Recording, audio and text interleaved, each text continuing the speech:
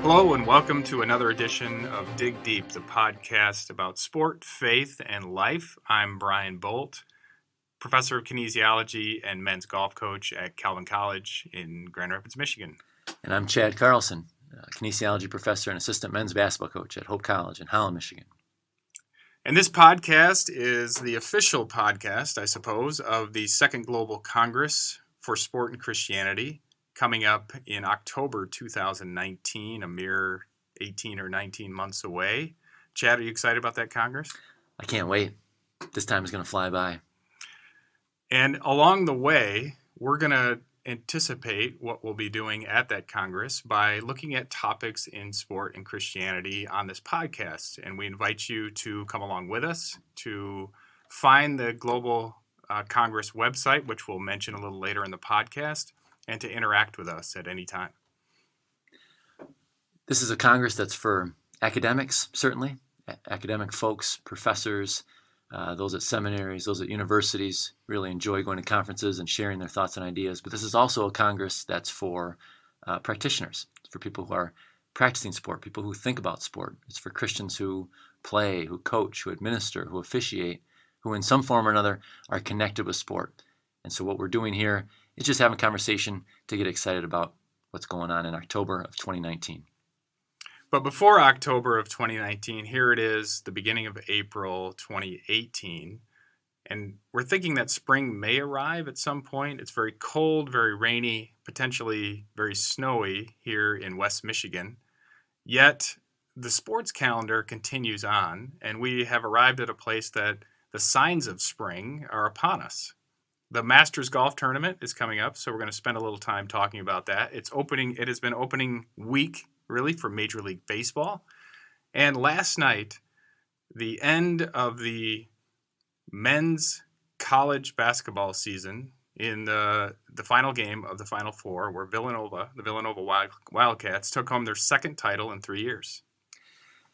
This is a unique time in sport, and this is a unique event, really, this March Madness. And it certainly was here for us in the state of Michigan, in that one of our local state schools was in the finals. Villanova beat the University of Michigan, one of the flagship institutions of the state.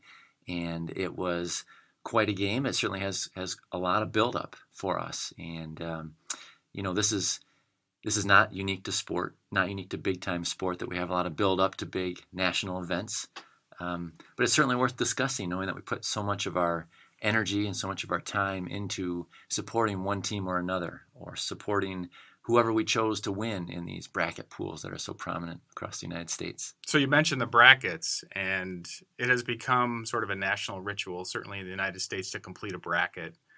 And in the bracket, you'll have all 64 teams. You have an opportunity to begin by filling in who will win in round one and round two, all the way down to the Final Four and then to the final game.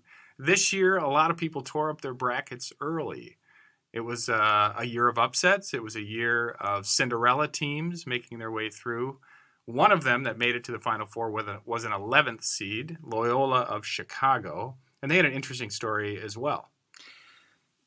The fact that an 11th seed makes it to the Final Four is unique in and of itself, but this was a team that was characterized in many senses by a person who was not even a part of the team, not even on the roster. And this is Sister Jean, their team chaplain, their longtime team chaplain, who supported the team, who spoke wisdom to these guys, who wrote letters to the players, who spoke to the team before games and after games, and really became an instant national celebrity. And Sister Jean, really for her fame, fit well with the Cinderella story, this idea that somehow a team could make it through. It's pretty tempting for people of faith to start making connections between what we do in our faith lives and what may happen to us outside of what we would consider to be, an area of faith that we might even pray about, such as sport. Did Sister Jean help them win, do you think? It's a great question. Did Sister Jean help them win? Certainly the media was teasing that idea that Sister Jean brought God on the side of Loyola. It's interesting that we would tease that out. It certainly was a great storyline to think about, that we have this 98-year-old nun who's the chaplain of this team Does she have real powers? There were 2 Catholic teams in the Final Four. That doesn't happen a lot amidst No, it this doesn't. tournament of mostly public schools. And Sister Jean, who I think was savvy enough, even at her old age, to be able to be quote-worthy in the news media, who was asked, "What did you give up for Lent?" And she said, "I gave up losing." Sister Jean had a lot of fun with this. She sure did. And that was a great indicator to all of us when we start thinking about really the place of sport in our lives. Many of us are drawn to sport for reasons that go beyond the actual activity. There are certain things that we build up and we say, this is what sport does for us. But in the end, sport really is about the fun, the attraction, how we're drawn to a particular activity, or in this case, being a fan of a particular activity or an event. And we like to affiliate. We talked about Michigan. The Michigan fans around here were very, very excited about this run, and they affiliated very closely. In fact, they used the pronoun we to describe Michigan, whether they attended the school or not. It's interesting how we do this in sport, that certainly we win, and we have less reason or we're less drawn to connect with our teams if we lose. And what is the connection? There's a lot of people that live in the state of Michigan that follow Michigan or Michigan State, the team that's doing better. And it's fun. It's natural to do so. We want to be a part of a winning team that just makes us feel better about ourselves. And certainly Michigan's run this year was a great run, and it's memorable. And they've proven themselves to be a really great team with a coach who's pretty astute and can get a lot out of his players. And so it's fun to follow. It's fun to follow for us because it's our team in some sense then, right? So we all like that, right? We really like affiliating with a winner. We have a harder time affiliating with a loser. In fact, we tend to use other pronouns like they. They're terrible. They had a bad season. We extract ourselves from them, and then in moments of victory, we might climb back on the proverbial bandwagon. Yeah, there's this interesting sort of shallow duality there. It's us versus them, and if we win, we win, and if our team loses, it's not our team, it's they, it's them. And so we separate ourselves. We choose, in some sense, to follow winners more ardently than we follow losers. And I think we'll come back to that when we talk about other sports. But in this particular case, I think we're also intrigued with this idea that somehow there was a faith element mixed in, and we were tempted to draw connections or conclusions based on the affiliation of Sister Jean now with the Loyola team. Now, she was an authentic participant. She was an actual team chaplain. She knew the players on the team. She knew the coach.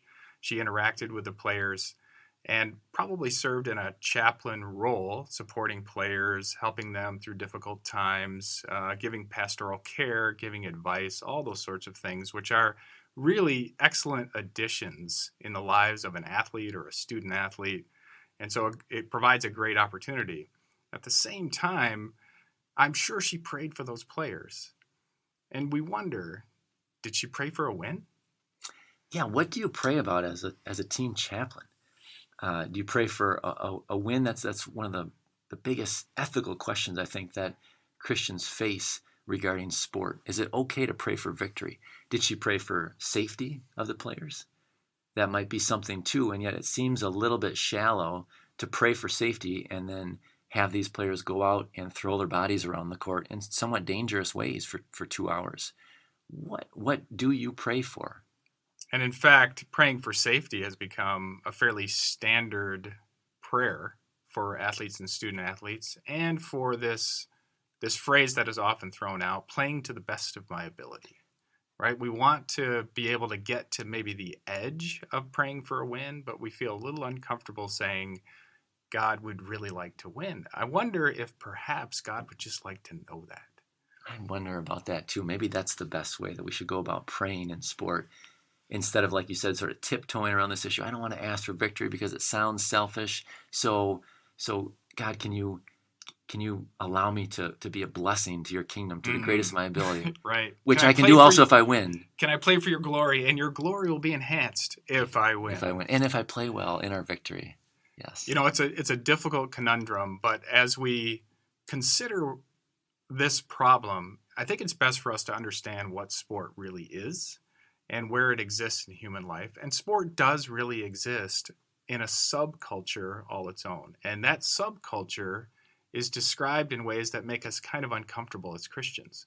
So in that subculture, I am being quite selfish. I have decided that I am going to do everything I can to take home the prize. And I'm going to take it really, Chad, from you. Sure.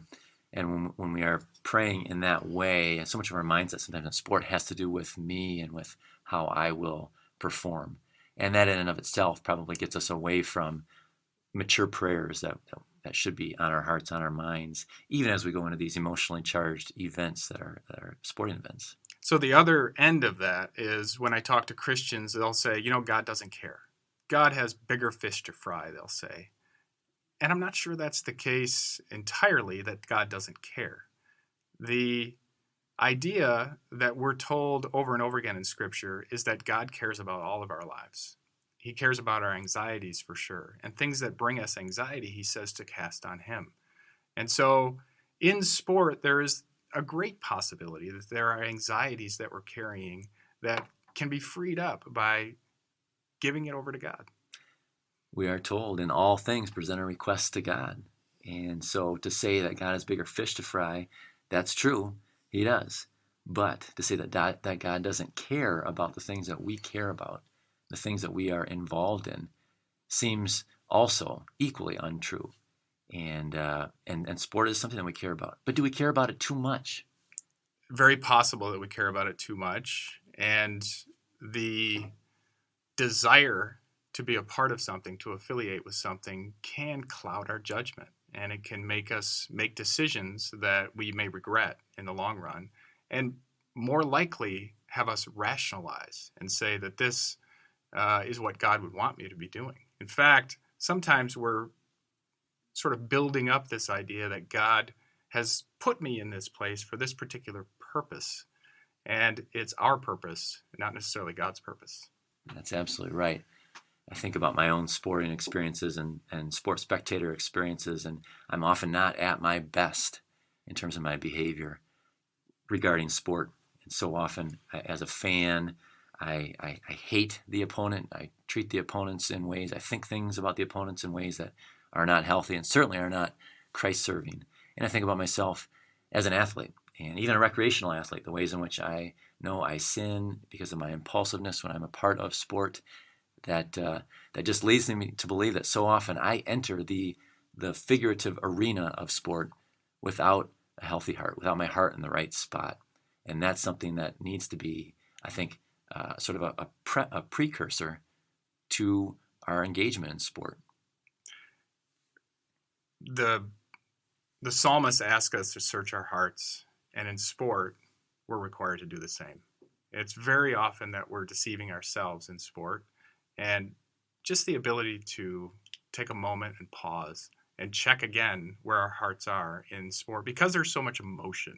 We throw our full lives into sport. And St. Paul, in many cases in the New Testament, referred to sport, not necessarily to endorse it, but he recognized just the holistic aspect of sport. He said the athlete gives everything, physically, emotionally, mentally, to the prize. And he compared that total immersion to the life of a Christian. It is, in some sense, the fight that we fight. It's the race that we run. So often, after our sporting events is when we take the time to reflect and to think and to process and to ponder. And we so often do that after losses. But it seems that we've got it backwards in some sense.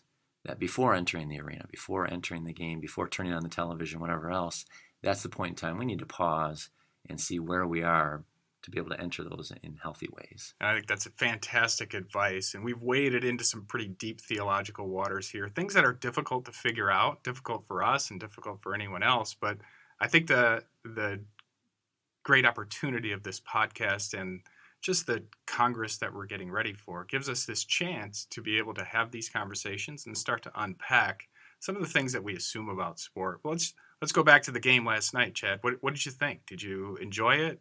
Were you rooting hard for Michigan? Were you surprised by the new superstar Dante? Yeah, boy, he was a fun guy to watch. He was great. You know, as a basketball coach myself, I tend to watch that sport in a way different from other sports that I watch just because I feel like I know it better and I'm able to be a little bit more critical. I Mm. am not a fan of the University of Michigan. That's one of the ways in which I confess my sin to God, that I just have hatred in my Being a heart. fan of Michigan or not being a Not fan of being a Michigan? fan Okay. and being an anti-fan. The word is hater. I don't want to use that word, although sometimes that's the case. So I feel really bad about some of that, but I think this Michigan team had a really nice spirit about them, They did. and so did the Villanova team, and it was fun to watch. And it's fun to watch specifically when one player does some pretty remarkable things. So Dante DiVincenzo, the Villanova sixth man who comes in and sort of takes over the game, received all kinds of credit after the game for the fact that he was the guy that Michigan had no answers for. This is part of what makes sport such a draw, for me at least, and I think for a lot of people, is that it's the ability to express the limits of humanity, the abilities of what we can do, and and yet it also, I think, shows a way in which we tend to individualize what goes on in sports. So Dante, the new hero, was able to do some things individually, but boy, he was still playing as part of a team, and Villanova as a team still won and still played well enough to win. He's the star. He reaps the most benefits, but still, play that team. That team was good. And that's the beauty of a team sport. And I coach as well. I coach a golf team, and many people will think of golf as an individual sport. You rarely see your own teammates while you're competing in golf. You're on separate holes, and really at the end, you all come together and do some math and figure out who won, which is a little bit. It sounds like it doesn't have a lot of drama, but it really does. I'll take your word for it. Well, come on now. I'm going to convert you. You're going to become a golf fan. So let's talk about the Masters. Have you ever watched the Masters on television? I sure have. And when you watch it, what do you like about the game of golf? I am not I would not consider myself a golf person, and yet I love sports. I will watch, a really exciting playoff in golf if I know what's going on. Mm. I'll watch a major event. Part of the fun for me, at least, growing up in my early adult years, was knowing that I could turn on the television on a Sunday, and if golf was on, there would be a guy in a red shirt that I'd be able to watch, and that was the guy that pulled me in. It was Tiger Woods.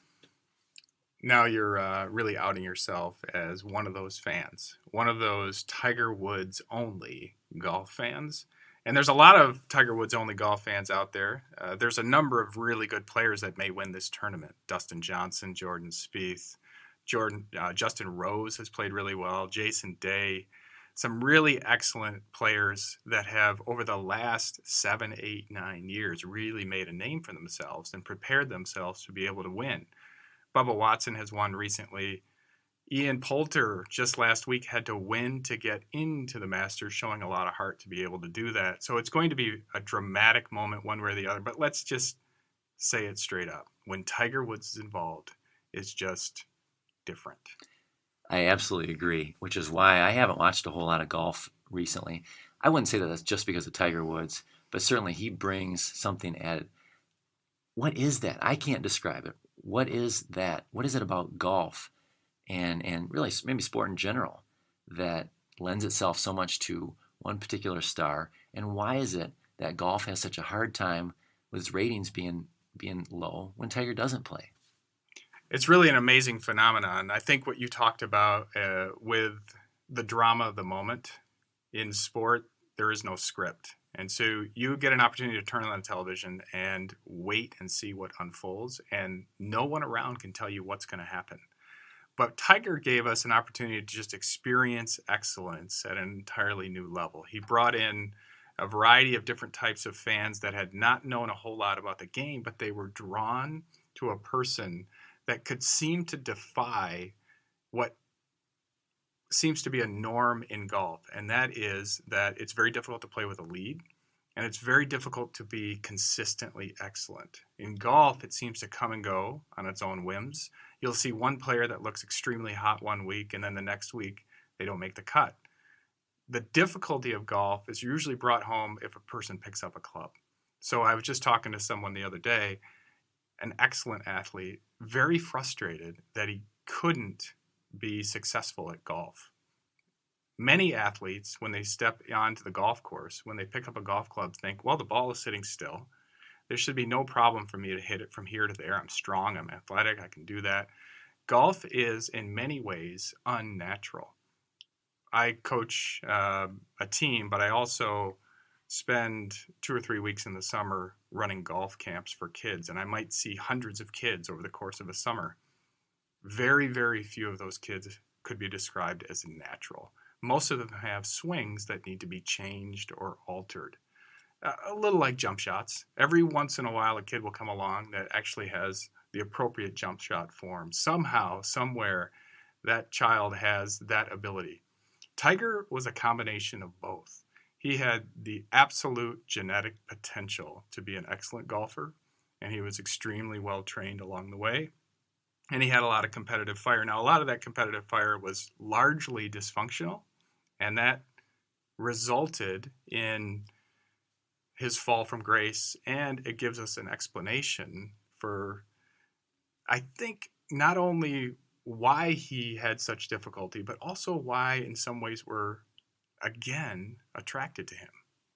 So I think you've put your finger on one of the reasons why I don't see myself as a golf person. When I do play golf, and I have a lot of family members that play a lot of golf, so when I play golf with them or friends or whoever else, it really bothers me to know that I can run faster than every one of them that I'm playing, that I believe I can jump higher, that I could run farther, that I'm stronger than all of them, and yet that doesn't help me in golf so much. So I appreciate you articulating that for me. When I watch golf now, as someone who's a Christian but maybe not a golf person, you mentioned Tiger Woods' fall from grace. As we watch the Masters this weekend, who should I be rooting for? Who should I, as an unknowledgeable person in terms of golf, what should I be thinking about in terms of who I choose to root for? And so I think when we start to figure out ways or reasons to follow a particular person or to root for a particular person, and we do that analytically, we've sort of lost, in many ways, what sport really is. There are many people that were completely offended and appalled and disappointed in Tiger Woods, in the life that he lived, in his infidelity from his wife. He seemed arrogant. He seemed aloof. He seemed off-putting. We were drawn to his excellence. At the same time, there were many people who just said, you know what, Tiger, I just cannot support who he is as a person. But what's really interesting is both of those things seem to play out in human history. This ability to follow excellence, but also to determine, we want our excellent people to also be, or our excellent players to also be excellent people. And that may not be a fair expectation. If you go back even to the first organized games that we can describe, which would be the ancient Olympic Games, even back then, even though there were a variety of different warring city-states that would come together to play in these particular, to compete in these particular contests, there were a lot of the same elements that we see today. There were heroes and there were villains. A couple of them come to mind. There was a Milo of Croton. Now, Milo was an excellent Olympic competitor. He had many victories, and he was a wrestler, and wrestling was considered one of the more popular sports. Wrestling and the sprinting were probably the number 1 and 2 sports that were followed. Milo was also considered to be a terrible human being. Nobody liked Milo. He bragged a lot about his abilities, about his strength. There were these legends about what he's able to do. He could tie a cord around his head, and just by clenching his temples could snap the cord. So that some of these outrageous stories about Milo. And yet when Milo died, he was removing a wedge from a tree, and his hands got stuck in the tree. He was ultimately eaten by wolves because no one could help him. Now that is a villain, right? And yet we know his name. No matter who you are as a person, your excellence can help you prevail and help you attract people to you. Now, on the other side we have Diagoras. Diagoras of Rhodes was also a wrestler, also had many competitive victories. But Diagoras was known for something the Greeks called arete. And arete essentially means excellence, which has to be the prerequisite. We're drawn to winners. One way or the other, we're drawn to winners. Excellence, but without hubris. So this idea that there is some humility, some recognition, maybe some gratitude for the gifts and skills that a person has. It seems to me, whether it's real or not, people are perceiving gratitude from Tiger. They're seeing Tiger smile. They're seeing Tiger relax. They're seeing Tiger be competitive, but they're also seeing Tiger in a new human element. And I think people are going to really be drawn to him if he's able to continue in this second comeback. Yeah, that word arete is so interesting, isn't it? That it embodies human excellence, but also, sort of excellence of character as well. There's sort of a virtue element there. And maybe that's a part of it, that Tiger was once broken and maybe has some more redeeming qualities to him right now that might draw us in, that show a little bit more of the arete. Are there other golfers that we could juxtapose him to that might help us understand some of this? So Tiger's won 4 Masters. Yeah, his last, for those of you that are not golf fans, there are 4 majors in professional golf that are considered sort of the tournaments to win. One of them is the Masters, and there's the U.S. Open and the PGA Championship, and probably the one maybe with the most prestige would be called the Open, the British Open. So all 4 of them are where some of the best players really harness their energy to try to win. One of the winners of the Masters, actually a 2-time winner of the Masters, is Bubba Watson. Now, Bubba Watson is an outspoken Christian. Bubba Watson's Twitter handle has the word Christian in it. And he's known for being a Christian. At the same time, Bubba Watson seems to put people off. It's interesting that all the players on my team, even though Bubba Watson is excellent, hits the ball a long way, can move it from right to left, he's a charismatic figure, he uses a pink shaft in his driver, switches golf balls all the time. You would think Bubba Watson might be the kind of guy that attracts young people to the sport. And yet none of my players are drawn to him at all. There's something about his character, about the way he experiences other people, that is off-putting, and there's something about Tiger that they're drawn to. And so when you see these two, you have Bubba Watson, who is a known Christian, and these players on my team would say, we would want our athletes to be Christian. We teach at a Christian college, and so we might be drawn to that in that sense. But somehow, maybe there's an inauthenticity, maybe there's something there that doesn't feel right. But in sports, we tend to make those sorts of judgments, and that will happen again this weekend. Everyone was drawn to Arnold Palmer. Arnold Palmer had this ability to connect with people in the game of golf, which is very rare. He had an opportunity to interact with fans, and he took that opportunity every chance he had. In fact, I have an Arnold Palmer story. Our team was down in Orlando for a spring break trip, and we went to Arnold Palmer's tournament at Bay Hill. Arnold Palmer was still living. He died very recently. And we were standing on 18, kind of behind the ropes, but we had just played a tournament, so we were wearing our team shirts, and so we looked like a golf team. Arnold Palmer drove by in a golf cart with his security guards, a very old man at this time, noticed that we were wearing our golf shirts, and one by one, he had us all come through the ropes, walk over to him, shake his hand. He signed something for each of us and sent us on our way. He didn't have to do that. We didn't even ask him to do that. He found us. And I think that sort of connection is what we all want in sport. And when we're fans, we kind of like the idea of affiliating in any way that we can. That's such a great story, and golf is such a great example of that type of ability to connect, whether it's an actual tangible connection like you guys had with Arnold Palmer, actually shaking his hand, seeing him in the flesh, or this sort of connection that we can tell that might be at a distance through a television screen or something like that.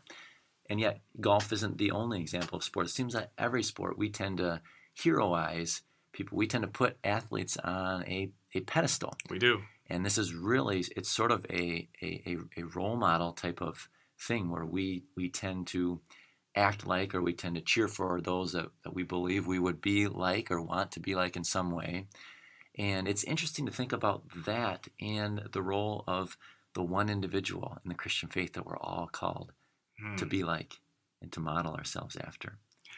And when we think about how we idolize athletes, that word idol is loaded, right? It reminds us of one of the main dangers that is mentioned over and over again in Scripture, and that is putting people or things above our Savior, Jesus Christ. And so there's this weird tension in that we love sport, and we may feel attracted or affiliated with a particular athlete, and yet we recognize that these are gifts to us in this abundant world in which we live, gifts that we have to hold at bay, that we need to form somewhat of a detachment from so that we can live in ways that bring honor and glory to our Savior. That's absolutely right. Thinking about that word idol and why that's a no-no in Scripture. We certainly want to see Jesus as a role model. We want to try to act more and more like him. We're called to do so. And yet, he has this element that no athlete will ever have in our lives, and that he was our Savior, first and foremost. We see him as our Savior. That gives him the right, the platform, the space in our lives to see him as a role model, something that Tiger Woods, something that Bubba Watson, something that Dante DiVincenzo will never, ever have. They'll never come close to. And it's hard to separate that yet when we see Jesus as someone we want to emulate. And we also have these other models in our lives, sporting or otherwise, that we want to emulate. Jesus is also the one that died for our sins, something that no one else can or will do.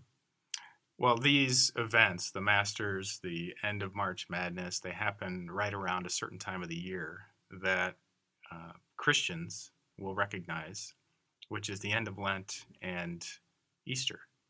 And we just had this opportunity just this last weekend to walk through the Maundy, Thursday, Good Friday, and then Easter Sunday worship celebrations, reminding us really of the good news of the gospel. And that good news, in many ways, frees us up to participate in sport. God has taken away any responsibility that we have through the sacrifice of his son. He's given us an opportunity to participate in this life, knowing full well that when we think about these small-scale victories, he has already won the ultimate victory. It was won at the cross and the victory over death and resurrection. And for that, we have a celebratory spirit, and we also have the power of the Holy Spirit to work in and through us to do some of those things that you talked about earlier, to be able to reflect ahead of time about our affiliation and our engagement and potentially our idolization of sport or athletes. This was the weekend, and this was on our Twitter post at Sport Theology this weekend. This was the weekend for Christians, whether you love Michigan basketball or not, whether you love basketball or not, whether you love Tiger Woods or not, whether you love golf or not, whether you are involved in sport or not. This was the weekend. We celebrate all that happened in Jesus' life, without which we would not be able to experience what we hope to experience. And fortunately, it wasn't up to us. It was not dependent on our own will. It was God's will. And he intervened and took control. And when he sent his son to reach out to us and to find us. And in many ways, we are constantly putting ourselves in a place to be found and to respond to our Savior. In sport, we have this opportunity to feel this exhilaration, to feel this celebration. It's a very much an earthly level celebration. It's a celebration that signifies kind of who we are as humans and how God made us. And we can feel gratitude about that. and at the same time recognize that in the big picture, Jesus has died and risen, and our sins are no longer held against us, and we have this communion with our God. Thanks for listening to this episode of Dig Deep. We plan to release about one per week, so when they come out, we would be delighted if you check them out. We also want to invite you to the website for the Second Global Congress for Sport and Christianity. That website is housed at Calvin College right now, and the web address is calvin.edu/events/2GCSC. That's Calvin, CALVIN.edu/events/2GCSC. Thanks very much, and we'll talk to you next time.